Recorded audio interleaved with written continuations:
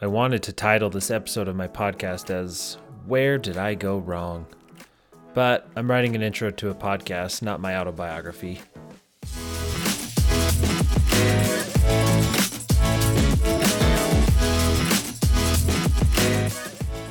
Hey, welcome back to the Writing Dad podcast. I'm your host and daddy. Okay, that was gross. Alex Jenkins. Thank you for stopping by. I know it's almost been 2 months now, pretty sure. I hope you find something worth staying around for, kind of like my wife sticking around for my millions of dollars that I have hidden away somewhere in this office. You'll never guess where. Hey, look, I know it's been a hot minute since we last met, and in that time, I've purchased 2 different keyboards for my computer, painted my room, mowed my lawn a few times, and started watching the extended version of Lord of the Rings, which everybody should do once every year, possibly twice. I don't know what I can say about why I stopped doing this. I don't want to say too much because I know certain people might listen to this, but I mean, work has ultimately defeated me. I leave just kind of feeling not creative, not wanting to explore different avenues of stuff that I enjoy. And it's, maybe we can chalk this up to COVID or political burnout. There's a lot of different options we can go with this, but I'm back. You're here with me. We're just going to vibe for a little bit. It's been a wild year, right? None of us could have seen this coming. I think most of us kind of consider that job interview thing where they ask, hey, where do you want to be in 5 years? And I had a different journey in mind, and I'm pretty sure a lot of you did as well. And look, I don't want to speak lightly of all who have suffered and struggled throughout this ordeal. I don't. I know there's been a lot of heartache and suffering. I do want to speak of positive outcomes for me personally. Because of this pandemic, I've been able to be with my kids more, see them laugh, fight, run, grow. Those were the moments I would have missed otherwise. My job is, I've been pretty blessed these last 5 years. I've been able to travel. I go to events, go interview professional athletes, go to different countries. I've grown in my career in ways that it's just been remarkable. But that was all put on hold, as we all know. But the family wasn't. I took advantage of every moment I could, reading books, building forts, and being home for lunch nearly every day.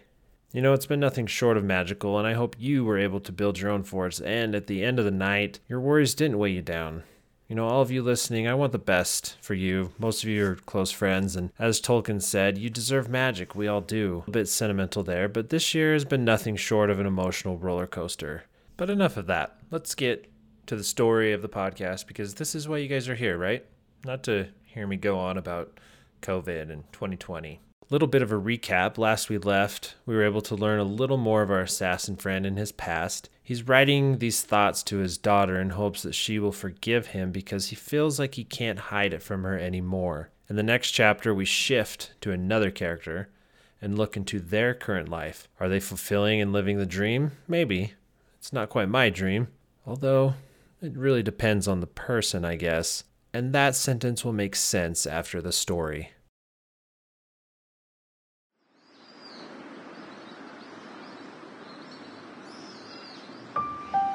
He watched closely as the man watered his flowers along the window above his kitchen sink. 9 a.m., the same time every day, at least for the past 3 weeks. Steve was always on time when it came to watering his flowers. They weren't pretty, though. In fact, they looked a little overwatered. But if Steve was one thing, it was prompt. He was always on time for work, for golf, for everything he did.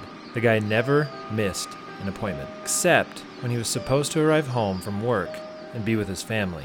He felt that time was better spent with somebody else. That someone else, be it a mistress, secretary, whatever you wanted to call her, Steve spent more time with her than his own wife. You couldn't call her a whore because she wasn't getting paid. She actually loved the man. Though how does love work when you know you are causing someone to commit adultery? The man didn't love her in return, though. It was merely a means to an end. What end was Steve looking for? Power, control. Probably no real end besides satisfying his own carnal urges. The man across the street, the one watching through the window, wondered why people gave in to their carnal urges so easily. Surely humans weren't as weak as they seemed in the books and the movies, but experience had assured him they all were. Could someone not suppress their appetites to cheat on those they married, quote, till death do they part? Then again, this wasn't the worst thing he'd seen someone do. Compared to the horrors he'd witnessed in his life, this was elementary recess. Steve walked slowly away from the window to kiss his wife, who had just woken up. She was beautiful. Too beautiful for any one man, especially this man. She loved her husband, her life, her family. She threw her passion into the life she had made for herself, not knowing it was all a lie. It was true. Steve didn't deserve her. Her exotic black hair and olive complexion. He didn't deserve the most adorable little girl any couple ever created. A child whose laugh and smile were contagious and magical. The family portrayed the image of what the perfect family should be. What we had all painted in our minds over the years. Who was this man to betray the trust of someone like this family? His wife didn't come from royalty. Everything she'd worked for. She had loving parents who would have done anything for her. Yet they couldn't, for her dad worked in a steel mill and her mom was an elementary teacher. She climbed her way up the corporate ladder, made friends with powerful executives, and yet from humble beginnings. The man couldn't stand watching Steve kiss his wife. He was pathetic. Everything Steve had was given to him from a trust fund by his grandfather. He played the righteous, fun-loving grandchild till his granddad died, and turned into the ungrateful whelp he was today. Yes, he was smart with his money, and he knew where and what to invest in, but his moral compass pointed straight down to hell, and he didn't care whose life he ruined. "This life will end soon, Steve," the man whispered to himself. He let himself flow through the emotions as Steve gathered his things for work. Anticipation for the moment of impact that would soon come. Doubt of his aim, his strength, his purpose. Lust for the thrill of causing death. Fear of the mistake, the miscalculation, the hesitation. Joy for the purity of his calling. And finally, regret for the two women whose lives were about to change. That done, he packed the emotions away for another time. Steve's family had remarkable life insurance, as you might expect from someone as smart with money as he was. Financially, the wife and daughter would be taken care of. Emotionally, well, one couldn't think about that in this line of work. Steve was headed out the door, tossing an "I love you" carelessly over his shoulder as he went, already engrossed in his phone, for who knows what reason. The man with the gun could only imagine who it was. His car was parked on the street, a bright red phallic symbol with an engine that growled like a caged tiger. He slipped into the leather driver's seat, adjusted his sunglasses, and started the car. There was a click, and a moment of pure silence.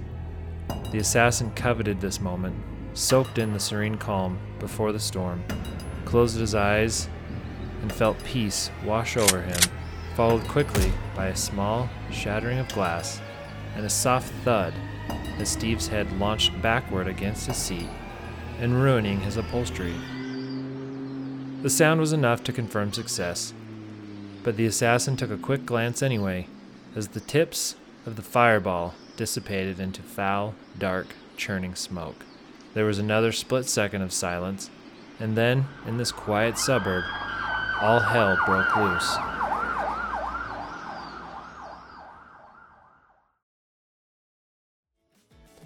There you have it, everybody. That is this week's installment of the Assassin series I've been working on.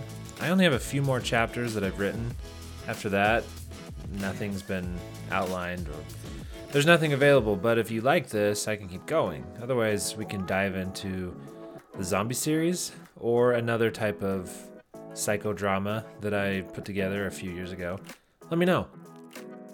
Seriously, reach out to me. Let me know what you think of the show so far, how I can improve the production, and if you want to join me, I'll gladly have you on the show. Just let me know through Instagram. You can text me, you can send me carrier pigeon, postcards, whichever. I'm not privy to anything special. Let's just put it that way. Anyway, thanks for listening this week. It's been a few months. I'll still be inconsistent. I'm really consistently inconsistent. Yes, I formulated that sentence correctly, right? Don't forget to subscribe on Spotify, Apple, Google Podcasts, even iHeartRadio. Thanks again. You have been listening to the Writing Dad Podcast.